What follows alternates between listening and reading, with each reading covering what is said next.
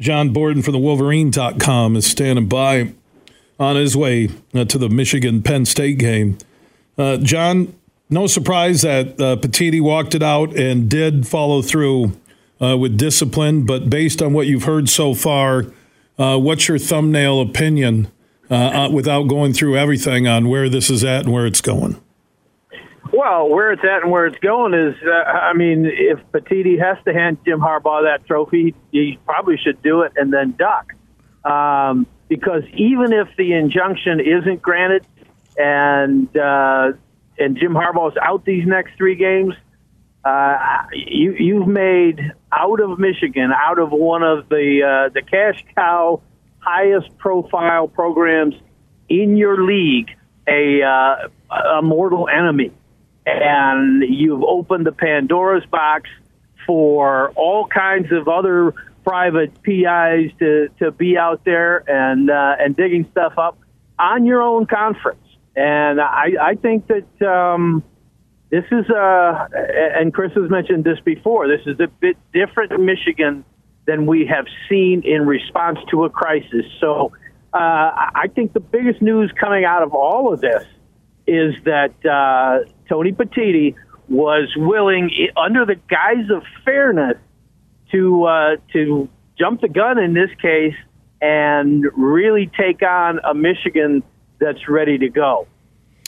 Based on what we're hearing on the reports from all the national and University of Michigan insiders, that the Big Ten stated that this wasn't against Harbaugh personally because they had no knowledge that he knew of Connor Stalions' sign-stealing alleged scheme. It hasn't been proven yet, allegation still.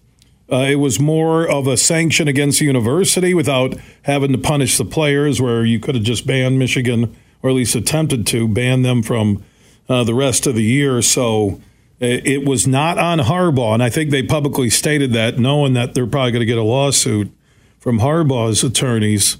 And that's it. They said it was about the university. So basically, the Big Ten established through their sportsmanship rule and an extension of 2 games to 3 games with their executive council that lack of institutional control on Michigan that quick. And what is that, 9 days, right?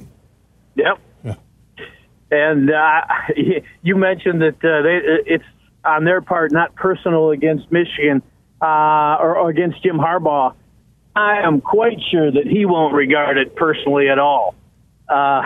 You can say the words, but it's going to be different in how it's received. Jim Harbaugh talked about missing the first 3 games of this season as a baseball bat to the knees. Well, this is a baseball bat to other regions, and I do not think that, like I said, that this will be well received at all. By the way, statement from Michigan reads like this: like all members of the Big Ten Conference, we are entitled to a fair, deliberate, and thoughtful process to determine the full set of facts before a judgment is rendered. Today's action by Commissioner Tony Petitti disregards the conference's own handbook, violates basic tenets of due process, and sets an untenable precedent of assessing penalties before an investigation has been completed. We are dismayed at the commissioner's rush to judgment when there is an ongoing NCAA investigation, one in which we are fully cooperating. Commissioner Petitti's hasty action today suggests that this is more about reacting to pressure from other conference members than a desire to apply the rules fairly and impartially by taking this action at this hour. The commissioner is personally inserting himself onto the sidelines and altering the level playing field that he is claiming to preserve, and doing so on Veterans Day, a court holiday, to try to thwart the university from seeking immediate judicial relief is hardly a profile in impartiality. To ensure fairness in the process, we intend to seek a court order, together with Coach Harbaugh, preventing this disciplinary action from taking effect. That is the University of Michigan statement. Johnny, I got to jump. It's been a crazy afternoon. I know you're on your way. Enjoy the actual football game tomorrow. I'll talk to you Monday and get your thoughts on the game. Sounds good. Thanks, Bill.